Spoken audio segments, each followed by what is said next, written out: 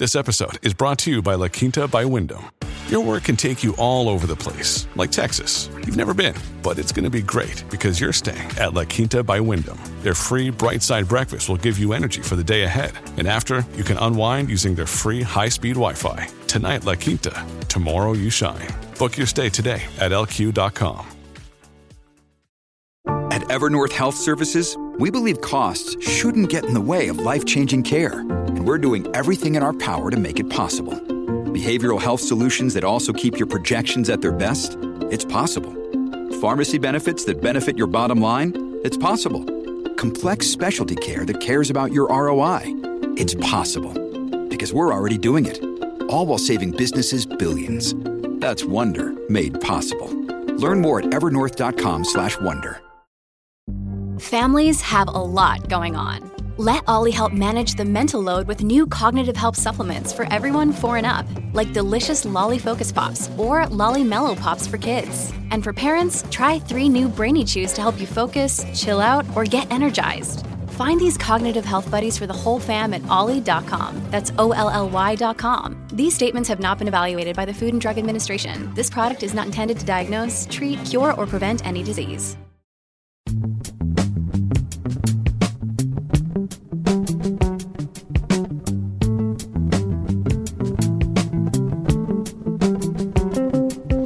Hello and welcome to the Why We Argue podcast. I'm Robert Talisse, your host. I'm professor of philosophy at Vanderbilt University. Why We Argue is produced by Humility and Conviction in Public Life, a project based at the University of Connecticut, which explores how to balance our deepest commitments with open-mindedness, a respect for reason, and intellectual humility. The series, which is made possible by generous funding from the John Templeton Foundation, features brief discussions with publicly minded thinkers about the state of civil discourse in contemporary democracy. Today, my guest is Michael Sandel.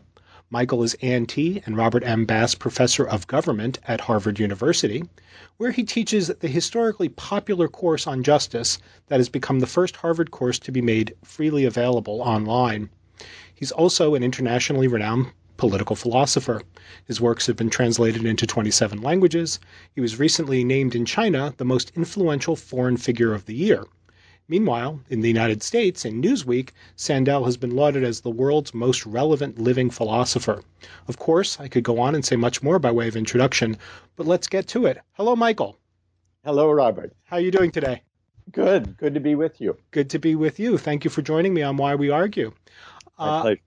I've been following your work for a few decades now, as I'm sure you are aware, and I'm a real admirer of your commitment to, in particular, democratic moral argument.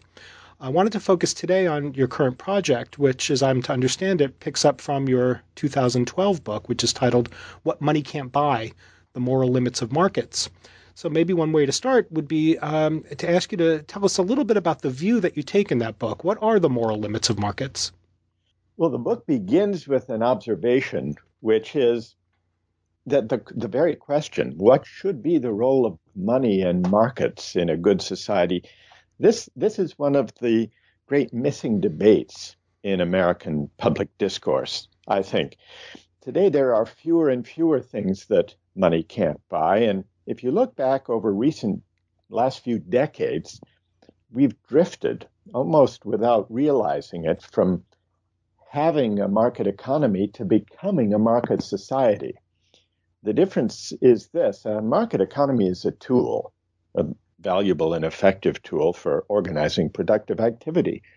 But a market society is a place where almost everything is up for sale. It's a way of life in which market thinking and market values begin to reach into almost every aspect of life, from family life and personal relations to health and education, law, the media, civic life. And the question of the book is, should we worry about becoming market societies, and if so, on what grounds? And I take it that the answer is that yes, we should be worried. And part of the account, as I'm to understand it, is that there are certain kinds of goods, certain kinds of values, we might say, that are spoiled when they're interpreted through the lens of market exchange. Is that right?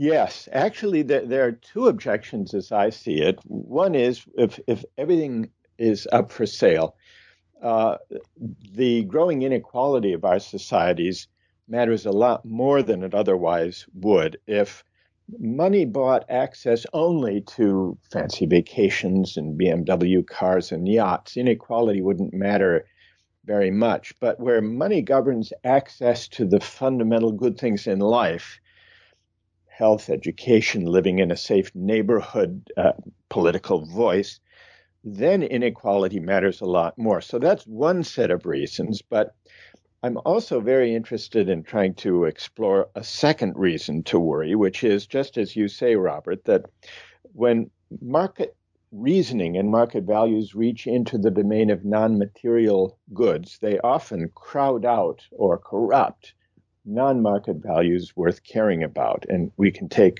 an example or two if you like. Yeah, can you please give us a couple of examples? Well, here's what may seem like a small example. A lot of schools struggle to motivate the kids, especially kids who didn't grow up reading with their parents, to study hard, to work hard, to strive academically, to read books. And so they've experimented using financial incentives, money, as a way of motivating kids to get good grades, to study hard. $50 for an A, $35 for a B, that kind of thing. They've tried this as pilot programs in New York and Chicago and Washington. In Dallas, Texas, they have a program that pays young 8-year-olds $2 for each book they read. Now, the goal is laudable, obviously, right, to get kids to read more books. But the worry is that it may actually be teaching kids the wrong lesson, the money, I mean. Mm-hmm. So that the worry is, will these kids learn that the point of reading really is to make money? If so, they may consider it a kind of piecework, in which case, when the money stops, so may the reading. And the danger is that this will crowd out the intrinsic love of reading and learning.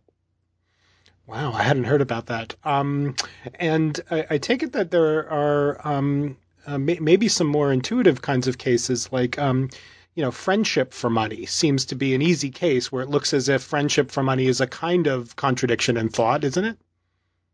Well, it is.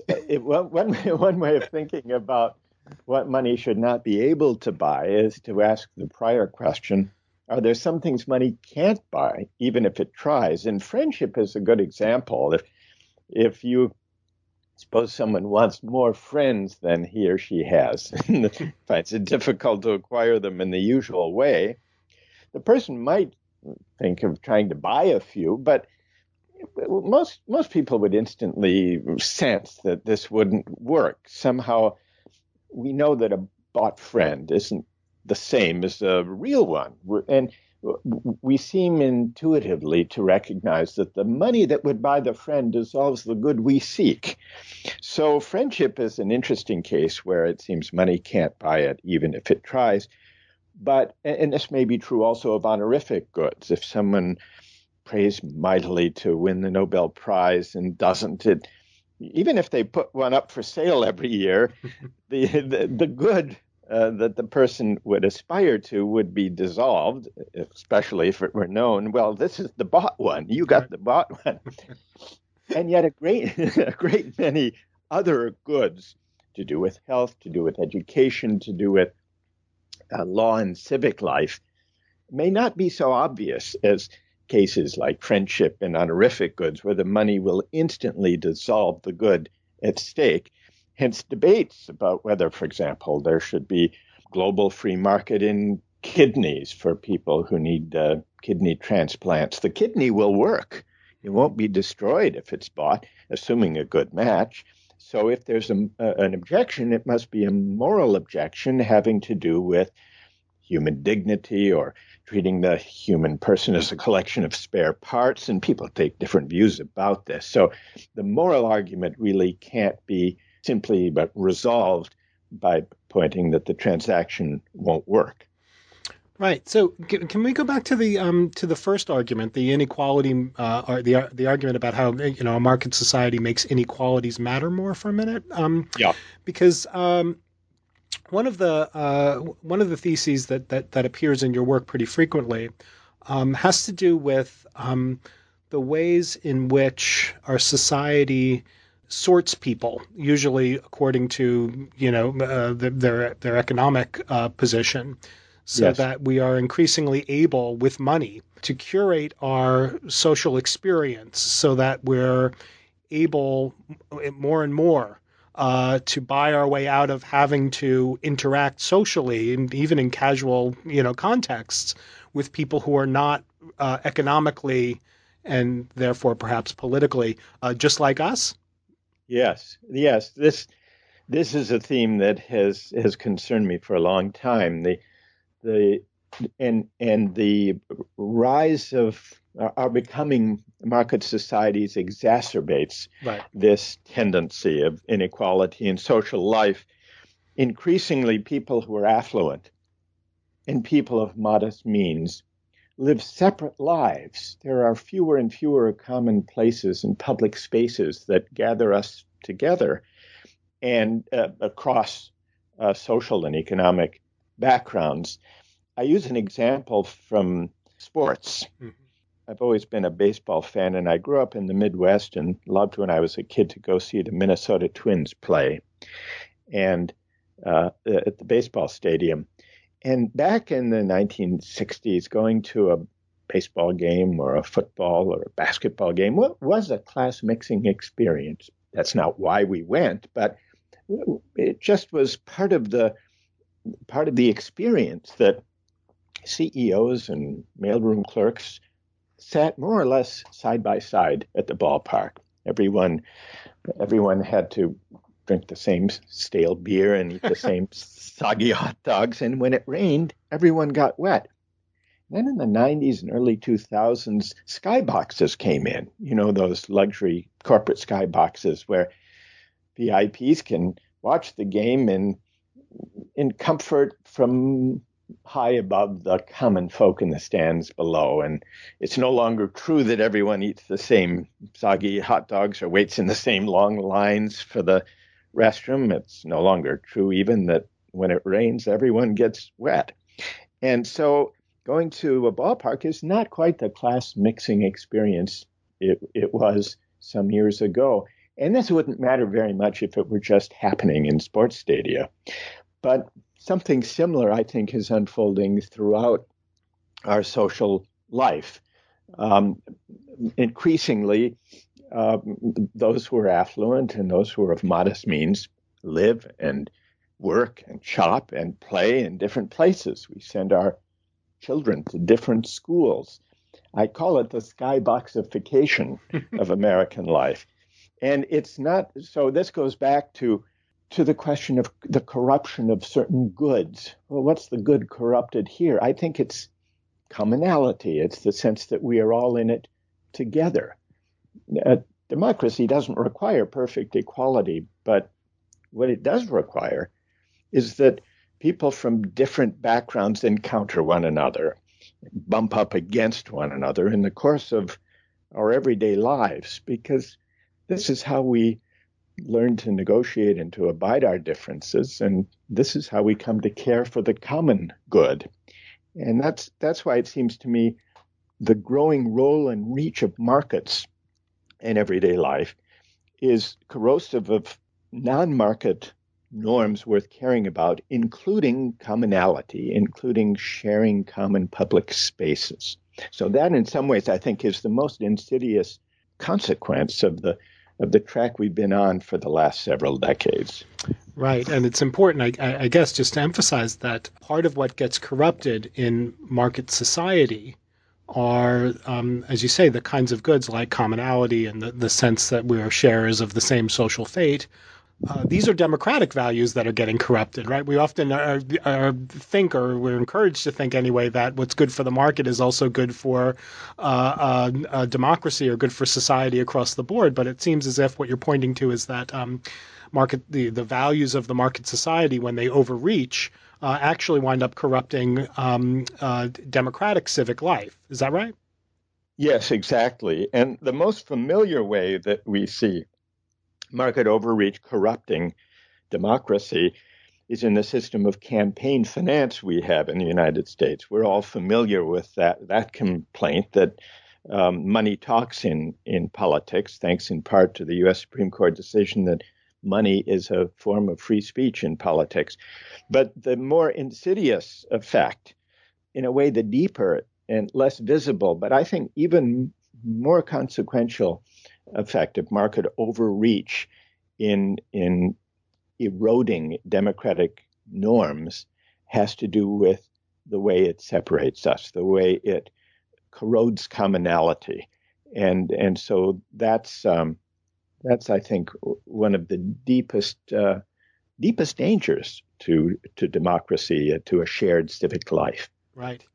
So I understand that you're involved now in a new initiative, which involves you joining an international group of students in an exploration of the question. And this is, I was telling somebody about this yesterday, and they said, that is such a Michael Sandel question.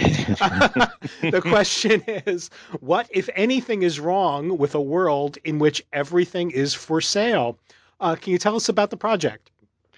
Yes, the project, it's a new online video series that will be free and open to the public, and it's just now, the first episode is being launched. Since the free online series of justice lectures reached a lot of people and generated interest, we wanted to do something similar with what money can't buy, the question of what should and should not be up for sale. And so with the support of a group called the Institute for New Economic Thinking, we created this new video series where students from different countries around the world come together in a seminar setting to debate some contested areas of commodification as a way of, we're hoping to prompt public debate about the role and reach of money and of market thinking. And we're also hoping to provide an educational resource for students and teachers of introductory economics courses who might want to include a week or a unit on the normative aspects of economics, which I think are all too often neglected in the teaching of economics. Right. So how old are the students? The students are university age, college seniors, juniors and seniors for the most part. And they're debating sort of particular questions about particular commodities or particular things that might be commodified? Yes. For example, we have one session on employment discrimination. On what grounds can people be hired? Can people legitimately be hired for jobs?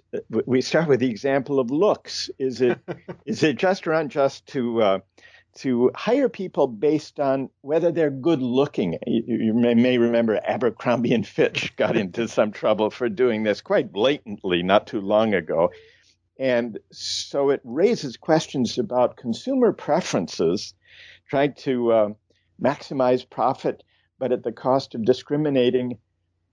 We generally accept you can't do that with race, but what about looks? What about other talents? So that's one way of looking at employment markets. And then a number of other cases having to do with the environment, with tradable permits for refugee asylum, for immigration. Should we put citizenship up for sale? As some have proposed, and as some countries do in effect when they provide foreign investor visas. So we have an episode on the use of markets in trying to resolve tough debates about citizenship. What about votes? Should we pay people to get more people to vote? Should we let people buy and sell their votes if some people don't much care about the outcome of the election? And there will always be buyers for votes. We know that. Why should that not be permitted? These are all ways of testing the economic logic or mainstream market thinking which often says that so long as two parties to a deal think it's worth their while, and so long as they're not hurting anybody else, then why should there not be a free market? So we test that fundamental idea in a lot of settings, some of them fateful and others somewhat humorous. And since it's an international group of students, have you found any philosophical differences or any trends in the students' reactions or their approaches to the questions in ways that were surprising to you? Are American students more supportive of the market society answers to some of these questions? In the seminars we did for the new series, it's a small enough group that it's hard to generalize about cultural differences. But in the public lectures I've been doing in various places around the world, I have noticed some interesting differences. The most market-friendly moral intuitions, market-enthusiastic moral intuitions, I find in the U.S. certainly, and see if you can guess. There's one other country, strikingly, where the young people love markets. See if you can take a guess where it might be. Japan? China. Oh. China. There's great interest in debating these questions among young people in China, but their moral intuitions in response to the hypothetical and actual cases that I give them are at least as pro-market as American young people. And this, I think, reflects the recent experience they've had with markets, which have brought tremendous economic growth. And yet, they recognize, as I think even now the government and the party do, that GDPism alone is not enough to sustain a society or a set of meanings. And so I find, on the one hand, an enthusiasm for markets, but also a searching, even a hunger for engagement with larger moral and ethical questions in public life. Well, Michael, it sounds like a fantastic project and series. And the series is called What Money Can't Buy? Yes, exactly. And it's the first episode is available online now on YouTube, on Facebook. So you can just check it out. Your listeners can and see what they think. Oh, that's fantastic. So you've been very generous with your time. So I want to sort of wrap up and just ask one big question, even though we only have a few minutes. So I suspect I know that you're like many of us, troubled by the current state of political discourse, especially in the United States, but not only in the United States. How do you see this new project as helping to rehabilitate democratic engagement? A big goal of the current project is to try to provide an example, a vivid and, we hope, engaging example of what a morally more robust kind of public discourse might look like. We're not very good at reasoning together in public, speaking we in the United States in recent decades. We're not very good at reasoning together in public about substantive ethical questions.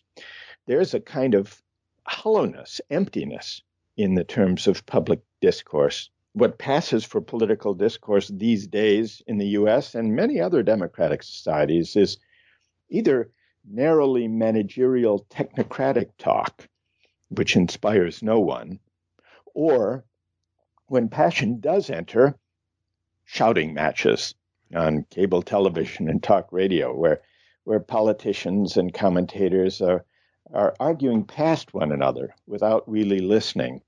So part of my aim in the new series, What Money Can't Buy, as in the books, is to try to invite and provoke citizens to a better kind of public discourse, one that doesn't avoid or set aside the moral and spiritual convictions that citizens bring to public life, but engages with them. Not because a morally engaged kind of public discourse will lead to universal agreement on any particular issue, but because it will help fill the void, the moral emptiness, the hollowness in that currently exists in public discourse. And ultimately, it will teach us something about one another. It might teach us the art of listening to one another, even where we disagree. And ultimately, I think this art of listening, this capacity to reason about hard moral questions in public, is a capacity, it's a virtue we need to be democratic citizens. Well, that sounds right to me. And one of the themes that's come up often on this particular podcast series has been how democratic public discourse, at least in the U.S., but not only in the U.S., how much of it is organized around the objective of giving citizens the ability to find out what their opponents think without actually having to talk to any real person who disagrees with them about anything. Yes. That, the people on the one side of the question are getting their view about what the other side thinks from their own side. Exactly. Which seems like a recipe for, not only for not understanding the people on the other side, but also, just a recipe for, for losing the ability to engage productively in those, now increasingly rare occasions where you actually have to look somebody else in the eye who doesn't agree with you, right? Yes. I think this is very important. So the model, the idea of providing a model of how successful discourse of the right kind can be done seems to me to be a real crucial part of this puzzle, because I suspect that part of the dysfunction of public discourse is that we've lost faith in our ability to do it well. Does that seem like it might be right? I think it does. And I think there are a number of reasons for this. One of them, I think, has to do with something we've been discussing here, which is the growing role and pervasiveness of market thinking and market reasoning in public discourse. This has had the effect of crowding explicit moral argument out of public discourse, because part of the appeal of market reasoning is that it seems to spare us the need to actually judge and argue about competing conceptions about the right way to value goods and social practices. Market reasoning, I think, appeals not just because it seems to deliver the goods, so to speak, rising GDP, but it seems to be a neutral way of resolving contested questions about how to value goods and social practices. But the neutrality is misleading. It's actually spurious, I think. And so it's a symptom, I think the emphasis on market reasoning and market thinking in politics. It's a symptom of our desire, our penchant to avoid engaging with controversial conceptions of the good and of virtue in politics. And so what I'm hoping to do with the new series, and what I've been trying to do in my writings, is to argue that we can find our way to a better kind of public discourse, but only if we give up the aspiration to a kind of value-neutral public discourse. Only if we embrace and engage with a morally robust kind of public discourse that welcomes moral and spiritual convictions, competing conceptions of the good life right into the heart of democratic debate. Some believe that the way to a tolerant society is to ask citizens to leave their moral and spiritual convictions outside when they enter the public square. I think this is a mistake, because it leads to a morally empty public square, which in the end people can't abide. I think that a better way to a tolerant society is not to avoid, but to engage with the competing conceptions of the good and of virtue and of how to value goods that citizens actually do care about. But to do that, we have to cultivate the art of listening and the habit of reasoning together in public about big questions, including moral questions that democratic citizens care about.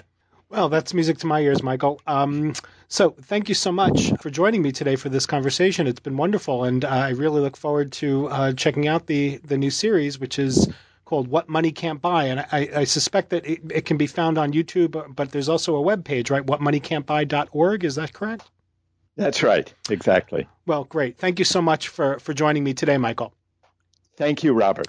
And thank you, listeners, for tuning in to the Why We Argue podcast, which I remind you is produced by the University of Connecticut's Humility and Conviction in Public Life Project with generous support from the John Templeton Foundation.